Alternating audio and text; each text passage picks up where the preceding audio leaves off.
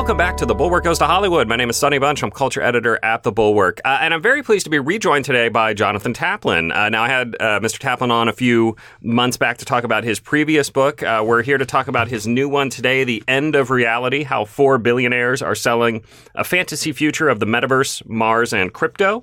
Mr. Taplin is a public intellectual, writer, film producer, and scholar, the director emeritus of the Annenberg Innovation Lab at the University of Southern California.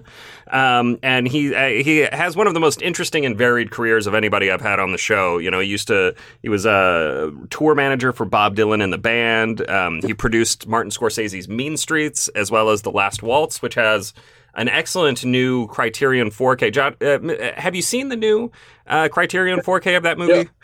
Yeah, I just saw it last week in a big theater. It was great. It looks amazing. I mean, those guys do good work. But we're here to talk about your new book. Now, your new book, I mentioned this over email. It's a little bit beyond the purview of the show usually. But there's a very interesting chapter in it, The Rise of Fantasy Culture, which I am always interested in, because there's a real question, and I think this is the eternal question about art, right? How much does art shape our reality, and how much does it reflect our reality?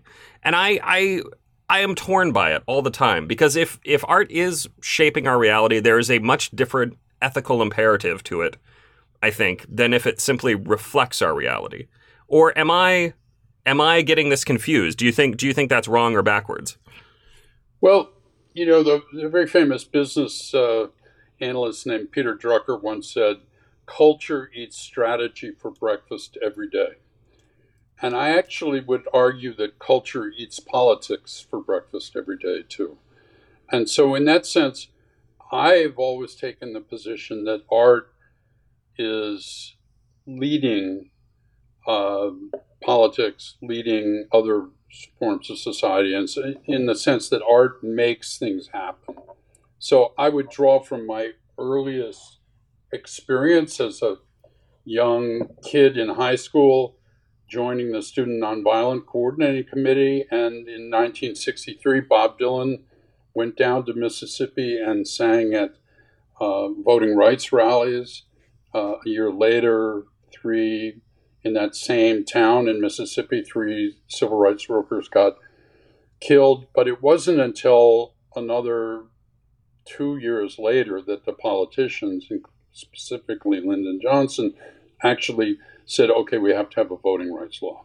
So I've always felt that the artists were out ahead of the culture. And you know, Marcuse has said that the role of the artist is to project what can be. So there's always a little bit of a utopian role that artists should play. And in many eras, they do.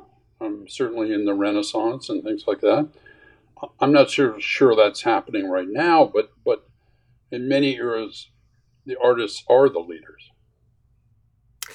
It's interesting. Again, it's, you know, one of the running threads of your book is the ways in which the four billionaires at the heart of it. We've got Elon Musk, Mark Andreessen, Zuckerberg, and who am I forgetting? Who's the fourth? Peter Thiel. Peter Thiel. Thank you, Peter Thiel. How can I forget Peter Thiel? Energy vampire. And one of the things that you talk about in this chapter about fantasy culture is the ways in which their worldviews were shaped by utopian science fiction. That it was that they saw these worlds created by, you know, Heinlein, H.G. Wells, Ian M. Banks with his Culture series, and thought that's what I want. Exactly. Look, they all had very tortured childhoods. Elon Musk was beat up and thrown down the stairs, concrete stairs in his school. Mark Andreessen had horrible childhood, hated his father. Certainly, Peter Thiel was taunted for being displaying gay symptoms, even though he didn't come out of the closet for another 20 years. You know, certainly Zuckerberg had a kind of weird autistic affect to him in his early days. So they all buried themselves in this science fiction, and most of the science fiction that they liked depicted a world in which nobody had to work. The government paid for your basic living, and you made your reputation in society by either how well you played video games or other ways of kind of making your bones in society. But this notion of a kind of universal basic income and that the AIs did everything is something that I think these people really embrace. I mean, there really are two views of what the future is going to look like. One of which is we take the combined brains of scientists and others and work on real world problems like a sustainable energy future or housing for homeless people. Or the other view is, well, the AIs and the robots are going to basically doing most of the jobs, and we better get ready to have universal basic income because most people are going to be out of work, and thus Zuckerberg can actually posit a future in which people will be on the metaverse for 7 or 8 hours a day because they won't have anything else to do. So they'll want a fantasy life. They'll want to be able to not just watch Tony Stark in the movies, but be Tony Stark and live in Tony Stark's house, which Meta will rent to you, and date Gwyneth Paltrow, which Meta will rent you her avatar. And that's a pretty sad future as far as I'm concerned. That's not a future of that the Epicureans, who I consider myself one, would believe in. Well, it's interesting because it is again, I think there's an argument to be made that this is a utopian future, right? That people are freed from the drudgery of having to go to McDonald's and work their 8-hour shift, right? Or go to the car factory and churn out a bunch of Teslas. Instead, they can relax. Some will better themselves. Some will, slip into a sort of metaverse-addled, drugged state. As you mentioned at the start of this chapter, the split here is between Brave New World and 1984, and this is very much a Brave New World future that we face. But I tend to agree. Look, I've always been skeptical of the UBI argument, the universal basic income argument, because I do not have a lot of confidence that people will in fact spend their times reading, the ancients or even the moderns, and will instead kind of slip into this, I think, stupor that you yourself are worried about. Yeah, I first off, do you think any Republican-controlled legislator would vote for universal basic income? I'm highly skeptical of that. So I don't see, even if all the vaunted people who gathered yesterday in the Capitol, which Senator Hawley said was the greatest collection of monopolists since the Gilded Age in one room, with Schumer and the senators on AI policy, I don't think that there's a possibility of universal basic income. I just don't see it in the cards in a basically world where the minority controls the legislator. So, given that, the second problem I have is that I think that work. I referred to Epicurus earlier. He said there are 3 things that make a great life. One is meaningful work that gives you a sense of autonomy. The second is a core group of close friends. And the third is some sense of higher purpose in your life. And if you had all 3 of those, you'd have a good life. And if you didn't have them, you'd have a shitty life. And I think taking away people's work has been shown to lead to what Angus Deaton at Princeton calls deaths of despair. People eventually end up just, going on to crack or some other opioid or something, and just kind of falling down a hole. And if you look at the rise of this deaths of despair in the last 10 years, it's astonishing. It's off the charts, and there's no other society in the world that's as bad as that. Yeah.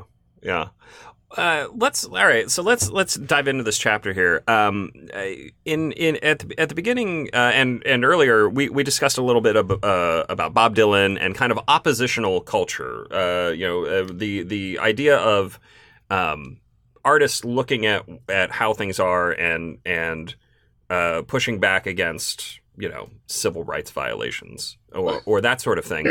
What does oppositional culture look like today? I mean, what is the thing that the artists you think should be pushing back against that the government or the corporations are really pushing people toward?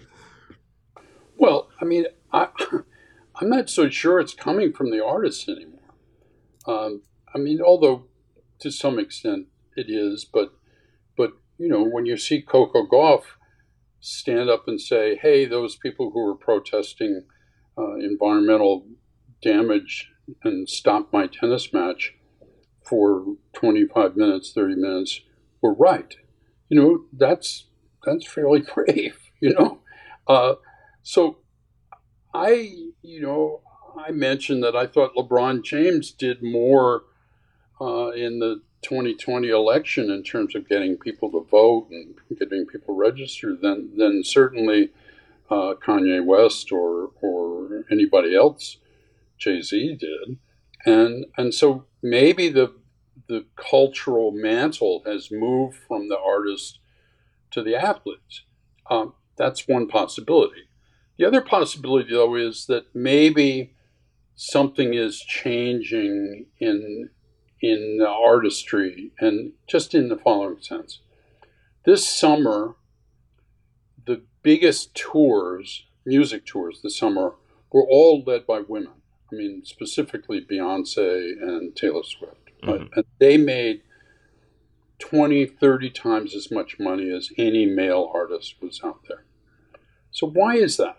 Well, it could be that we're getting tired of the kind of macho Jason Aldean, you come into my little town and I'll kick your ass, or Young Thug, this is how many people I killed, and we're getting tired of that. And so these women, I mean, Beyonce called her tour Renaissance. These women are posing this other vision of the future, which is hopeful, which is vulnerable, which is filled with kind of wonder and everything. And people are attracted to that rather than the kind of dark culture which I think we've been living with, not just in hip hop and not just in, I cite TV, the kind of anti-hero TV that we've been living with for the last almost 20 years. I mean, would you really want to hang out with the people in Succession? No, you can look at it as a kind of car crash in the making, but they're not nice people. Neither is Tony Soprano. I mean, you may think he's admirable or has some sense of honor, but he kills people.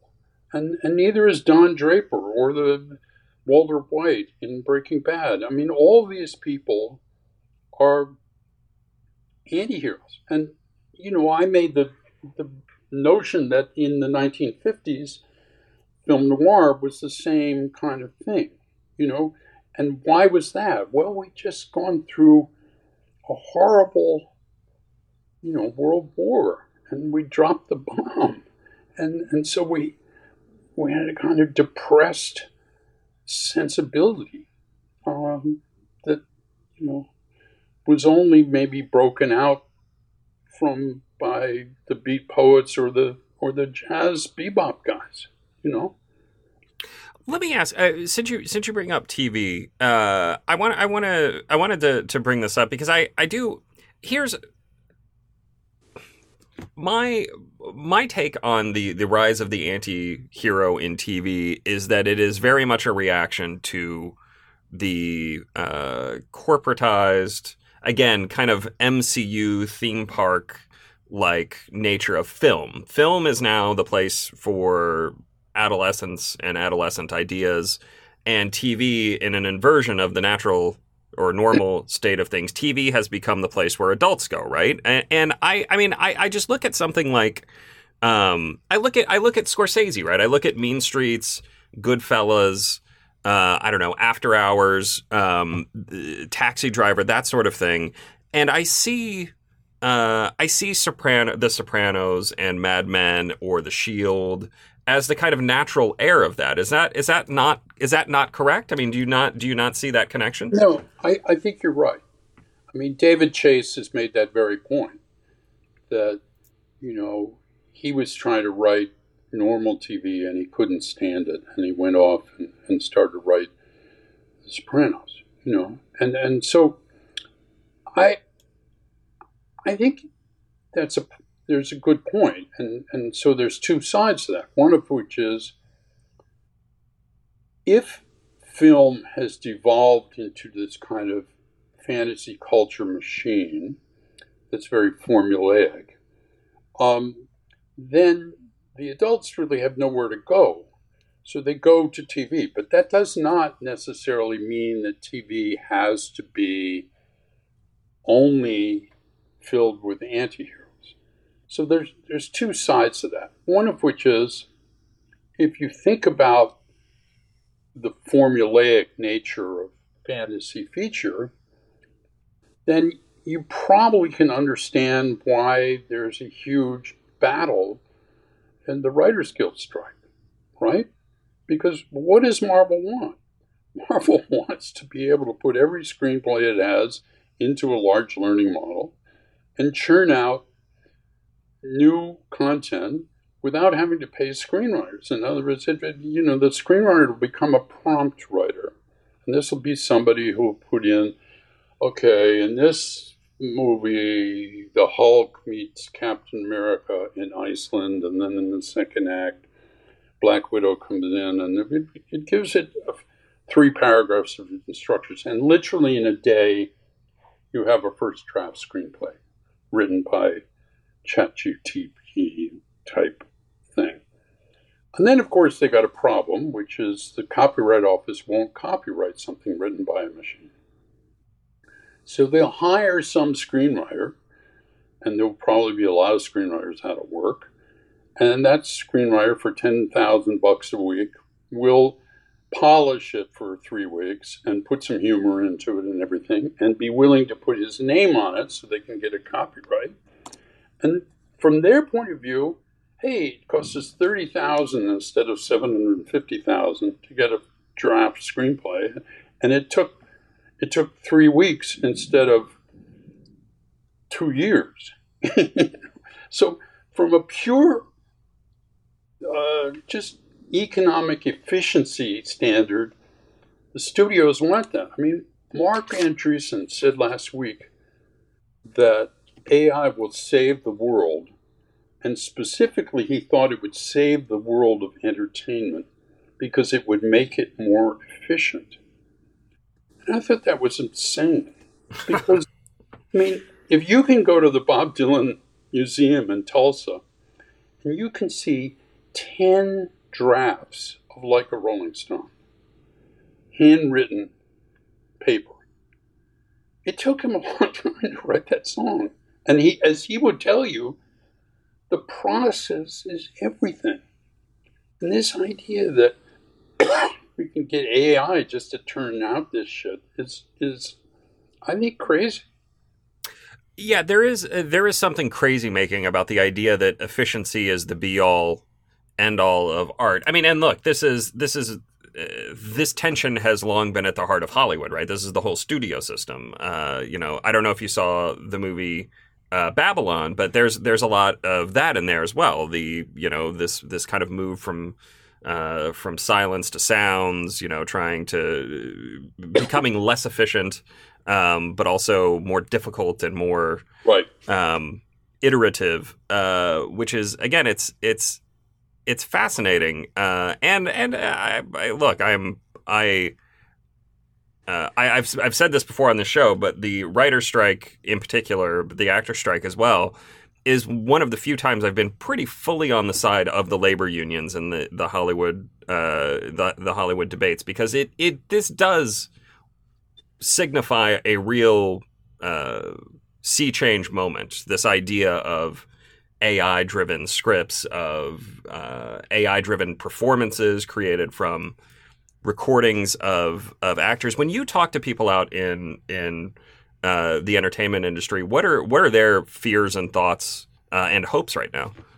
Well, one of the things that the studios have proposed is that for $1,000, they could pay someone who used to be called an extra, now is called a background element.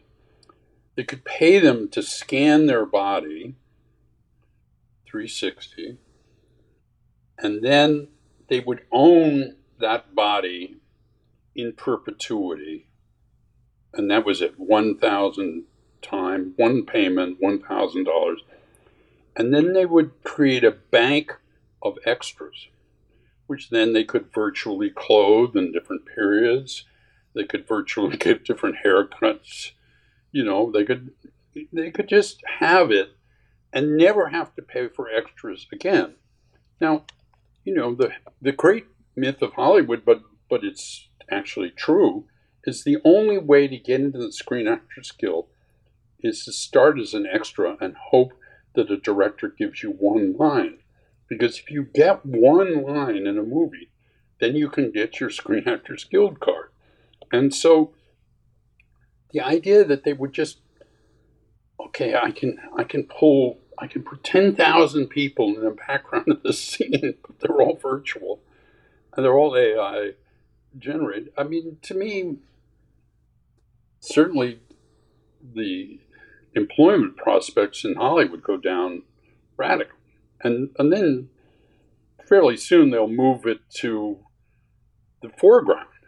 And why not revive Humphrey Bogart virtually? And, why not take Robbie Robertson and put him on stage again?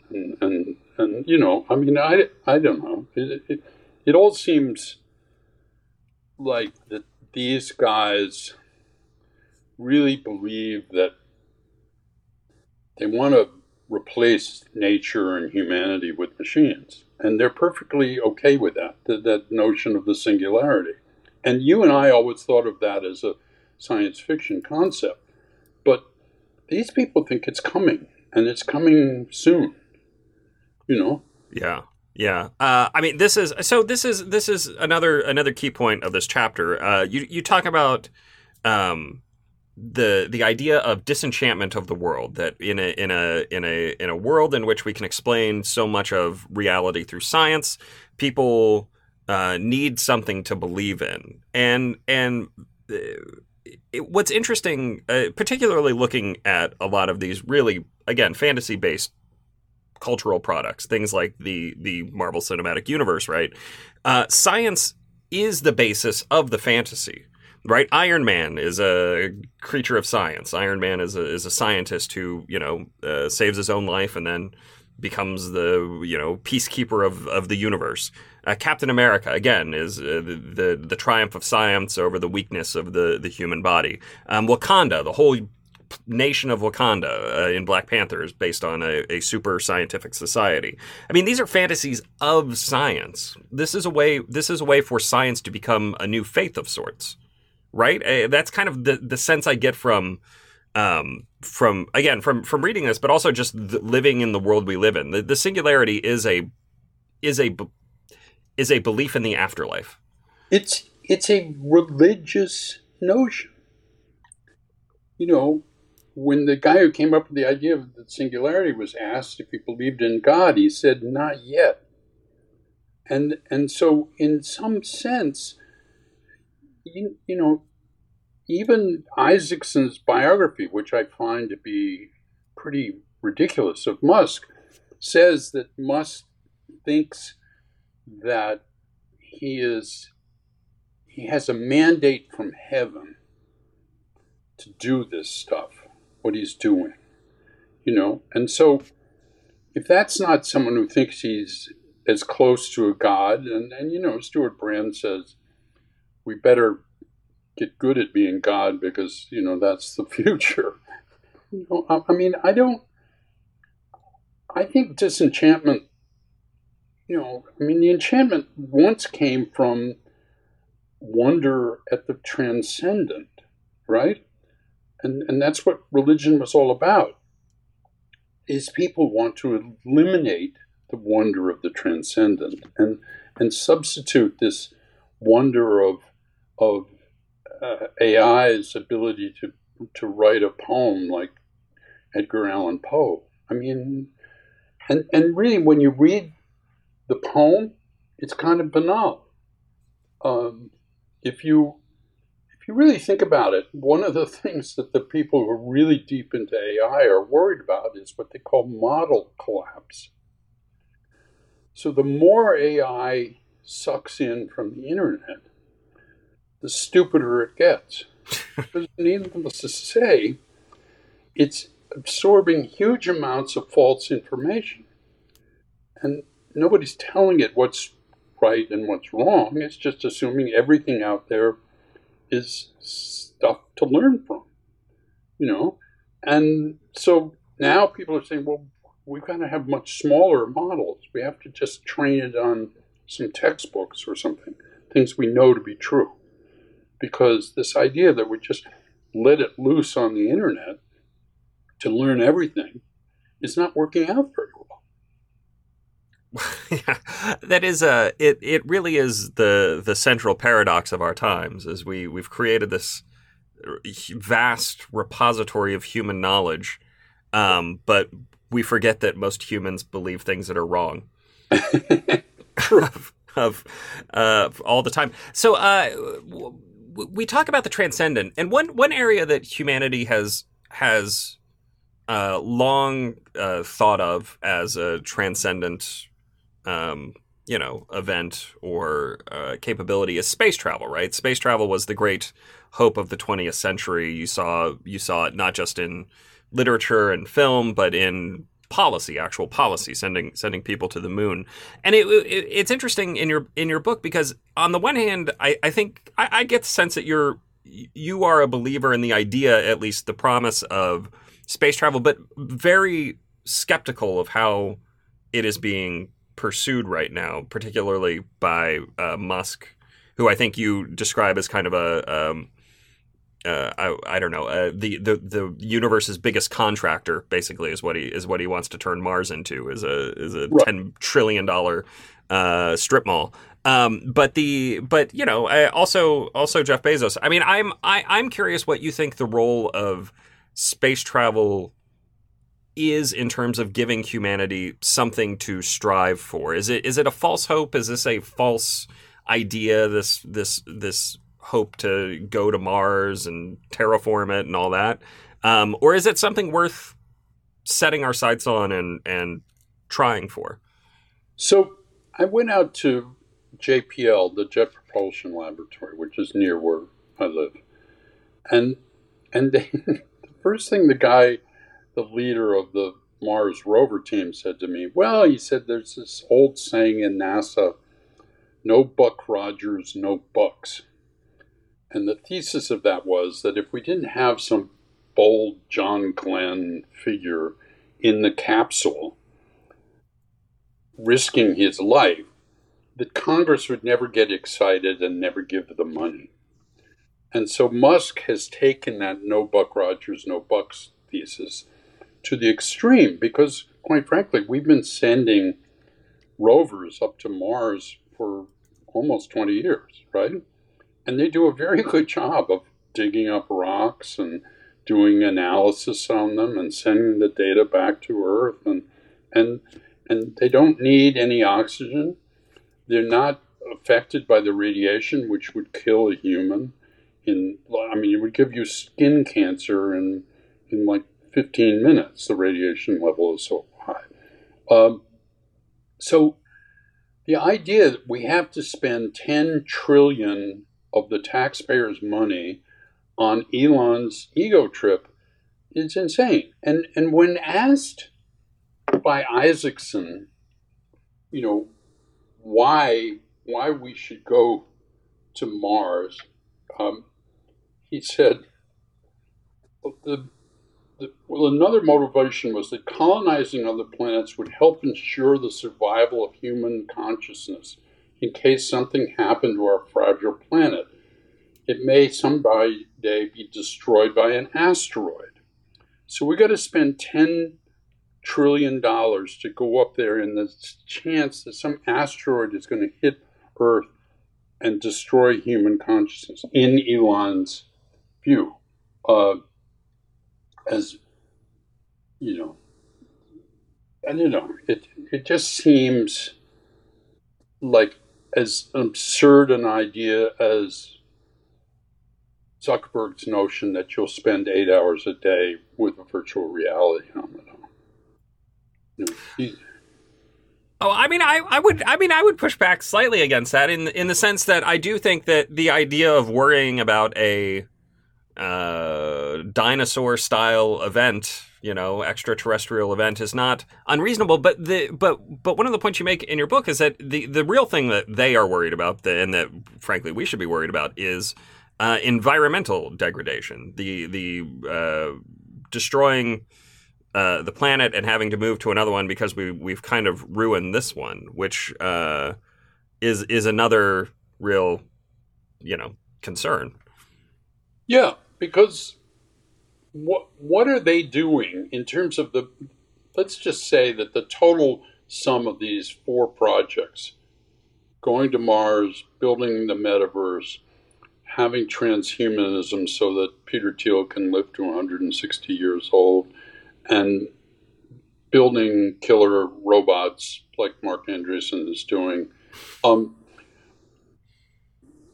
So let's say that's $20 trillion of investment capital, a lot of which would come from taxpayers, because Andreessen, Thiel, and Musk are all on the government dole. As much as they call themselves libertarians, they're really crony capitalists. So if you think about the balance of that versus actually taking that 20 trillion and fixing the planet, I mean, we could have an energy system that was completely clean. We could have no homelessness. We could probably solve cancer and the mental health crisis. There's so much we could actually do to improve our planet. And they don't seem to be interested in that. They seem much more interested in this escapist future. And that, to me, is a problem. Let's shift gears slightly here to a broader question, like a more theoretical question. In your view, can video games be art? There are artistic elements in games, designing characters and worlds and all that, but can the games themselves be considered art, do you think? I think there have been some games that were art. I'm just concerned that the biggest selling games are always first-person shooters. And I don't think there's much question, although everyone says this is like classic cultural panic, but I don't think there's much question that the amount of first-person shooter game play has kind of coarsened the culture of young men, specifically over the last 25 years. And I cite a fair amount of American Psychological Association data to to back that up. So, I mean, it's it's just a problem. I mean, it's part of the whole coarsening of the culture. I go back to the Drucker thing. Culture eats politics for breakfast, and we can have all the ideas of how to fix our country, but if we're living in a culture that is violent and nihilistic, we end up with what we don't want, And the other problem is that, and certainly your colleague Charlie Sykes talks about this all the time, these people have also put our democracy in danger. Someone once said that democracy's assassins always need accomplices. And these guys are the accomplices. Mm-hmm. It's not just Musk blaming the Jews for the financial problems of Twitter when he let Kanye West and all the other anti-Semites back on the platform, fired all the content moderators, and then the Anti-Defamation League has the temerity to point this fact out to advertisers, and Musk just unleashes his 130 million followers on the ADL as if like they're the problem. I mean, it's insane. It is. It really. Elon Musk is I find Elon Musk a terribly vexing figure because I do think he has had a couple of key insights and a couple of key innovations. The first of which being, if you're going to make electric cars and make them work for the world, you don't pitch it to people as, here's how we're going to save the world by doing good. You pitch it to people as, here's a cool car that's fun to drive. Like, I think he has an understanding of the human psyche in a way that makes sense and worked for him as a business model. But also, like, he has Twitter brain poisoning to the extent that I've never seen before. It has rotted his brain to the extent that he spent $44 billion to buy it and destroy it. It's wild. It's wild to me. Yeah, I mean, look, Walter Isaacson wrote this book about Musk, and he opens it with an epigram from a quote from Steve Jobs, who said, "The people who are crazy enough to think they can change the world are the ones who do."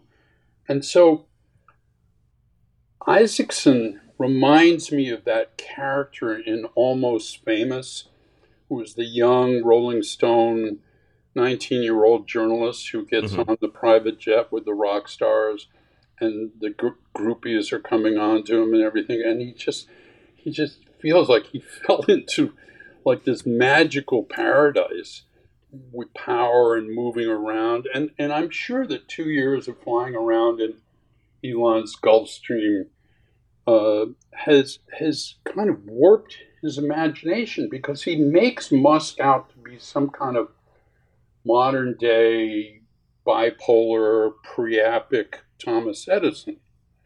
But he's not Thomas Edison. Thomas Edison made inventions that actually made most people's life better. The electric light, the phonograph. Elon Musk makes very expensive cars for rich people who want to virtue signal that they care about the environment. And they may be cool cars, but most of them cost $100,000. And he makes rockets for NASA that he gets a 30% profit margin on every launch. And he makes a satellite system that he sells other governments and still retains the ability to turn it off when he doesn't agree with what they're using it for. Like when the Ukrainians want to get close to Russia and push back, Elon geofences them so they can't do anything. They have no communications. It makes it impossible for their drones to fly into the Crimean. I mean, so he's got too much power, and he's got to be called to account. I mean, Howard Feynman, the journalist, wrote yesterday that he should be in jail because he violated the Logan Act, which says that private citizens cannot engage in foreign policy. But Isaacson acts as if this is just some neo Ayn Rand, Howard Rourke type hero who's a little crazy, and very horny, but that's okay, Yeah, that is a little Rourkean. All right, one last area that you discuss at length in this chapter on fantasy culture is the rise of online gambling, and this is one area where I feel totally in sync with you that the rise of online gambling is there are no good consequences here. There is nothing but bad. What does this represent about where we are as a society? That the biggest growth industry right now is downloading an app to your phone so you can bet on whether or not I don't know, Aaron Rodgers makes it out of the first quarter of the Jets game. Right. Well, look, it is the fastest growth industry in the entertainment business by far, and it says that we all know that you can never beat the house. It's the law of the gambling business. So everyone somehow believes that they're the one in a trillion person who's going to win the lottery. And so this is the biggest fantasy of all, that somehow you're going to beat FanDuel, and FanDuel's going to lose a lot of money. FanDuel's never lost any money. It just doesn't happen. That's the way gambling works. So, I mean, it's like thinking that, the MGM casino is going to go broke because you're so good at blackjack.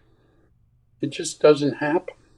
So, I mean, my worry is that this fantasy culture that they created has morphed into all sorts of other things, and needless to say, my biggest worry right now is yesterday I was at a forum, which was kind of a side venture to this big AI meeting that Schumer was having. And there's a company called Stability AI, and they have an app called Stable Diffusion, which is a large language model that allows you to make photographs or paintings or all sorts of very photorealistic images just with a prompt, right? And they built that by taking 12 million images from Getty Images, all of whom were copyrighted, stripping out all the metadata from them so nobody could identify where they were, and using that to train their model. So I can go on, Stable Diffusion and say, make me a picture of Joni Mitchell. And it will make you a really good picture of Joni Mitchell, except that no photographer will get any money from that picture. So yesterday they announced that they've got a brand new tool called Stable Audio, which will, quote, generate high quality music for commercial use. Well, what did they do? They did the same thing.